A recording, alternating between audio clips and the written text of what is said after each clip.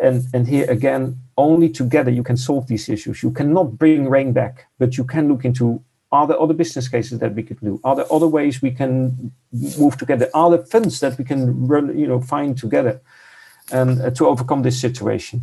And putting energy there and funding and to bring those people together is, let's say, the process is much more important at that moment than a technical solution or an action.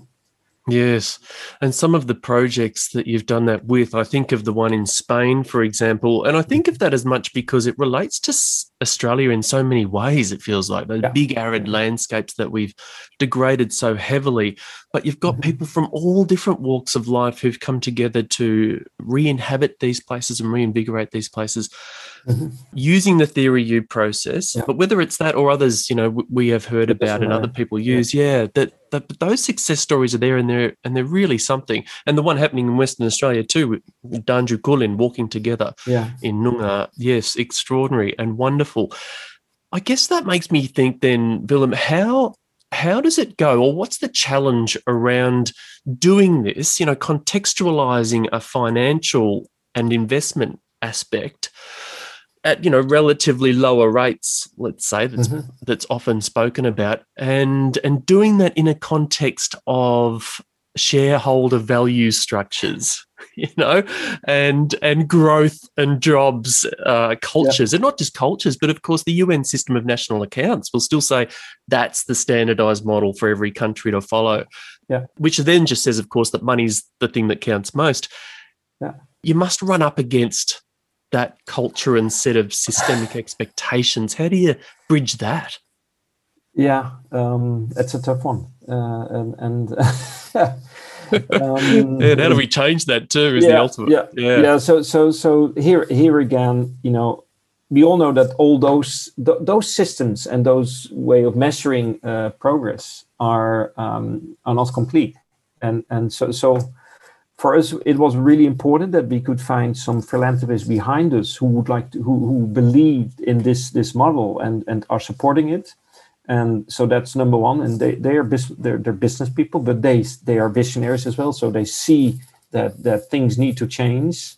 So that core funding is important. And the second thing is, we are building that bridge. Also, we call that the landscape valuation tool, which our colleagues are now publishing, and reports are out there to build a bridge with the financial sector, and to find ways, because the financial sector they of course they want the risk that the risk will go down and the returns, financial returns will go up.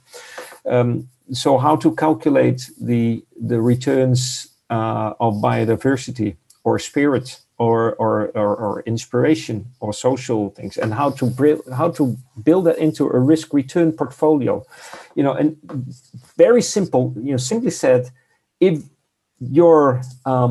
we can bring inspiration, social capital, and biodiversity up, the risk for long-term financial capital will go. The returns for long-term financial capital will go up, but this all has to do with time.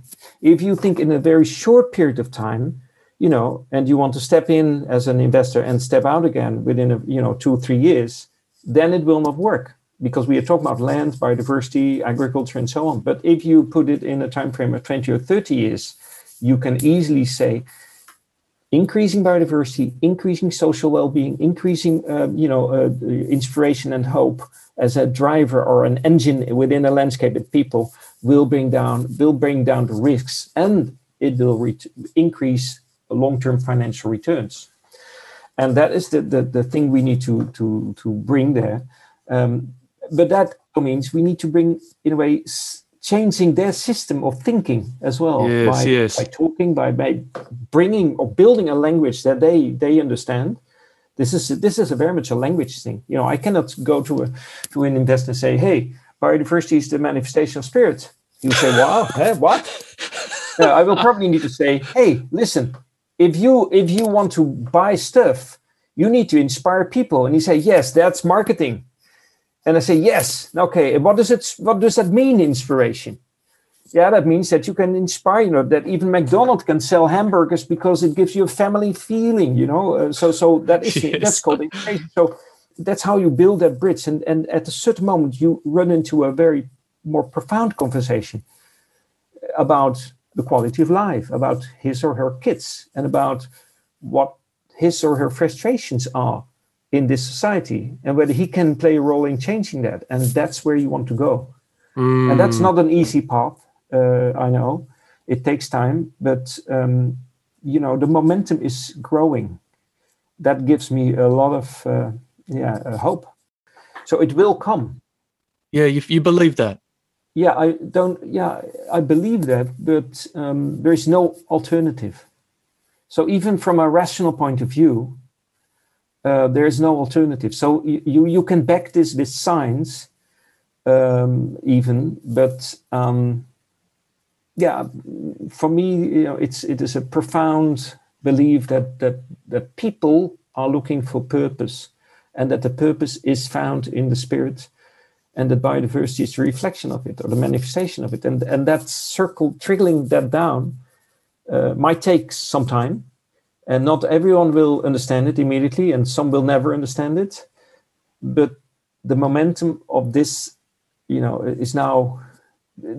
I think it's the first time in history of the human species that we are running into a next phase of evolution, and that phase is, I would say it's. I don't like the word Anthropocene, but because that's a very arrogant way of looking towards the planet. Yes. But I would say it will be the phase that we are. With a lot of pain, of course, we will run into a phase where our consciousness will be, will be merged into this biodiversity, life system. Maybe I can't express myself well because of the English. Oh, yes. Hats off to you, Willem, grappling in second or third or fourth language. Thank you. But I think that's where we are going. We are going to a phase of consciousness. And coming back to indigenous knowledge, because we have lost our indigenous roots, the next phase is that through all these developments over the last centuries of colonization and pain and slavery and all those things, we're now going into a phase. That's my conviction, that we will recognize our indigenous roots again, and need to work hard to bring that into our system. And that's echoed by certainly the Indigenous folk we've shared company with in Western Australia. They feel the same thing. So it's very interesting. And you mentioned language, of course, and we talk about that a lot on the podcast, and bridging. And your entire effort with the launch of the Decade on Ecosystem Restoration, with the recent event and the launch of your report, which is really an invitation for people to come into the space and adopt what your experience and depth of research and practice has come to as a possible common language and a holistic framework. I guess issue that invitation here, if you like, and talk briefly about how you're inviting people into that common space and to explore this together. Yeah, no. So I realized that if you want things to grow and scale, you need to find a language and a narrative that all people understand, and that will build that bridge between farmers, conservation organizations, investors, indigenous people, and governments. So I was very carefully looking towards a common language. And the word return is super important here, because people, all people understand the word return or have something, and it's also easy to translate. And the second thing is, that language should not only be a language, it should also give guidance as a kind of a way out of restoring our own place. And therefore, time is important. So I said, okay, if we want to turn the current business model of destroying our planet, and I call it maximizing return on investment per hectare, that leads to degradation. If we want to change that narrative, then we need to change also the landscape, and that means we need to move to maximizing 4 returns per landscape.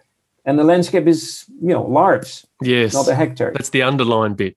That brings in the diverse people and organizations and systems as well. Yes, exactly. Yeah, because and if you look into a landscape really carefully, you need to find a balance between how I call it a natural zone, a combined zone. That is the place where you combine productivity, agriculture, for instance, and biodiversity, and the economic zone. And that's where people live, process, have hard infrastructure, and so on. And those 3 zones need to have, within a landscape, need to have a well-balanced situation, because nature is providing with all those goods and services and spiritual content as a biodiversity that will give us, our well-being. And the combined zone will provide food and fibers and whatever we need, but taking care of biodiversity in the system as well. While the economic zone is where we live and where we produce and where we have roads and so on. And these 3 zones make it easier for people to understand what a landscape is. And then I brought time there, 20 plus years. So we need to stop thinking in projects alone. Projects are fine, but projects should be part of a wider program, a landscape program. And we brought in 5 steps, 5 elements to make that happen based on experiences. So we said, okay, we can turn the degradation economy into a restoration economy. We know how to do it. We have done it already. We're working on it, like in West Australia, like in the Netherlands, and in Spain, South Africa, and Zambia, and India. So we know how it's working. This is built on decades of experience of people working in landscapes. And we can evaluate it, monetize it. That's all about building that bridge with the financial sector and the governments to make sure that this is possible. So basically, we think that this can be the new norm in society for how to deal with our planetary systems or our ecosystems. And therefore, what do we need? We need to build a movement. We need to, let's say, that's my dream, that people will embrace this language, will embrace this, the framework as giving guidance. They can use it, it's open source, so they can use it with different words if they want, but embrace the thinking behind it, because what we actually need is an Intel insight, because that will bring scale. If people can compare this landscape and the business model, let's say, of this landscape with the spiritual values of this landscape to another landscape in another place and say, hey, we can learn from each other. We can, because we have the same indicators, we have the same what we call KPIs, key performance indicators. We do this, you do it in a different way because this is a different ecosystem with different plants, species, different biodiversity, different products, different people, but still we have the same characteristics. And I think we're getting there. So when I started Commonland, I wanted to prove this concept, and it took me 8 years to gradually move forward and build this system and make sure that people got it in those landscapes. Like in Australia now with Dirty Clean Food and White Urban Agriculture, they are the company driving the combined zone in the wheat belt. This is about the combined zone, regenerative ag or agroforestry systems. That is the combined zone. You need to have conservation organization and indigenous people who are protecting and restoring the natural zone, because they know how to do it. And by the way, they also know how to manage a combined zone, because they have done it for, in the case of Australia, for I don't know how many thousands of years. Yes. So they timeless. Why do we need to eat cows if we can harvest kangaroos in a different way and have rotational grazing? We know how to, what European or Asian animals, livestock can bring in these vulnerable ecosystems. So that is my dream, that this narrative and this framework becomes the new norm of how we deal with our planet. It's a very big dream, but we just tried to do it and started doing it, learning it, and see whether this language was working. Yes. And gradually we see, yes, it is working. And now the UN decade on ecosystem restoration started, and they have adopted this system, and they like it, and they see that this narrative is working. So they are now promoting it as well. It's inspiring, Willem. Your humility and openness and your just brilliance in this space is really inspiring. And I can't help but feel we come full circle too to Oral's sort of guiding quote that you put in at the top of that report. And I know he's pushing the ticket too, isn't he? I mean, he's a director of the Noongar Land Enterprise Group, so all about combined zone, but feeling like we still need to elevate spirit. Spirit is, and landscape itself, and the two integrated in each other, that we need to find ways to express and understand that value as preeminent. And there's one of the many remaining challenges, but I felt like perhaps we should weave that full circle back in as we go out, Willem. And really, you're meeting that because you've already told me what piece of music you're going to talk to take us out. And I spent a bit of time with it this morning because as a, 13-year-old kid loving the Brothers in Arms album, I didn't get the meaning to this piece, not remotely to the extent that I felt it today. And so I listened to it a number of times and in the context of this conversation too. So tell us why you've chosen the actual song, Brothers in Arms. This is all about relationship again. Huh? We started with relationship, and Brothers in Arms tells the story about soldiers who were fighting, and their brother in arms. I think this moment, when I read that text and I listen to this song, I think this for me means that humanity needs to be their brother in arms, to work together to restore the planet, and dig very deep into the soul of themselves, which is, as I said, the indigenous heart that still beats somewhere in us, and we reawake that heart to team up together to really change our degradation economic system into a regenerative system. And that's why I very much love this song, because it is about the essence of life. There are so many different worlds, so many different suns, and we have just one world, but we live in different ones. That's what the song tells us, and I think that is what we need to overcome now. And the beauty is, we can do it. We have the funding, we have the knowledge. We have the deepest spiritual connection still somewhere hidden that we need to reawake, and that's about the return of inspiration. And we just need to do it. There is no other way. There's no alternative. We cannot go to Mars with Elon Musk. There's nothing there. I don't want to. No. So that's why I've chosen this song. Beautiful. Willem, I have goosebumps as you were talking, actually, and thinking about the music again and just how you've articulated that. I thank you so much for your work, and it's been a great pleasure speaking. It'd be great to just spend another hour or two with you, Willem, but hopefully that comes again. I still remember speaking with you on Country in a bit more of a timeless and relaxed fashion, but I look forward to that again. But in the meantime, thanks a lot. I'm going to look forward to indeed following progress of this, hey, and of course contributing in whatever way we all can, and checking in as we go on how these stories evolve and how the transformation takes place. Thanks once again. Most welcome, Anthony. And I'm looking forward to catch up and speak to each other, hopefully in West Australia, somewhere in the fields with a campfire.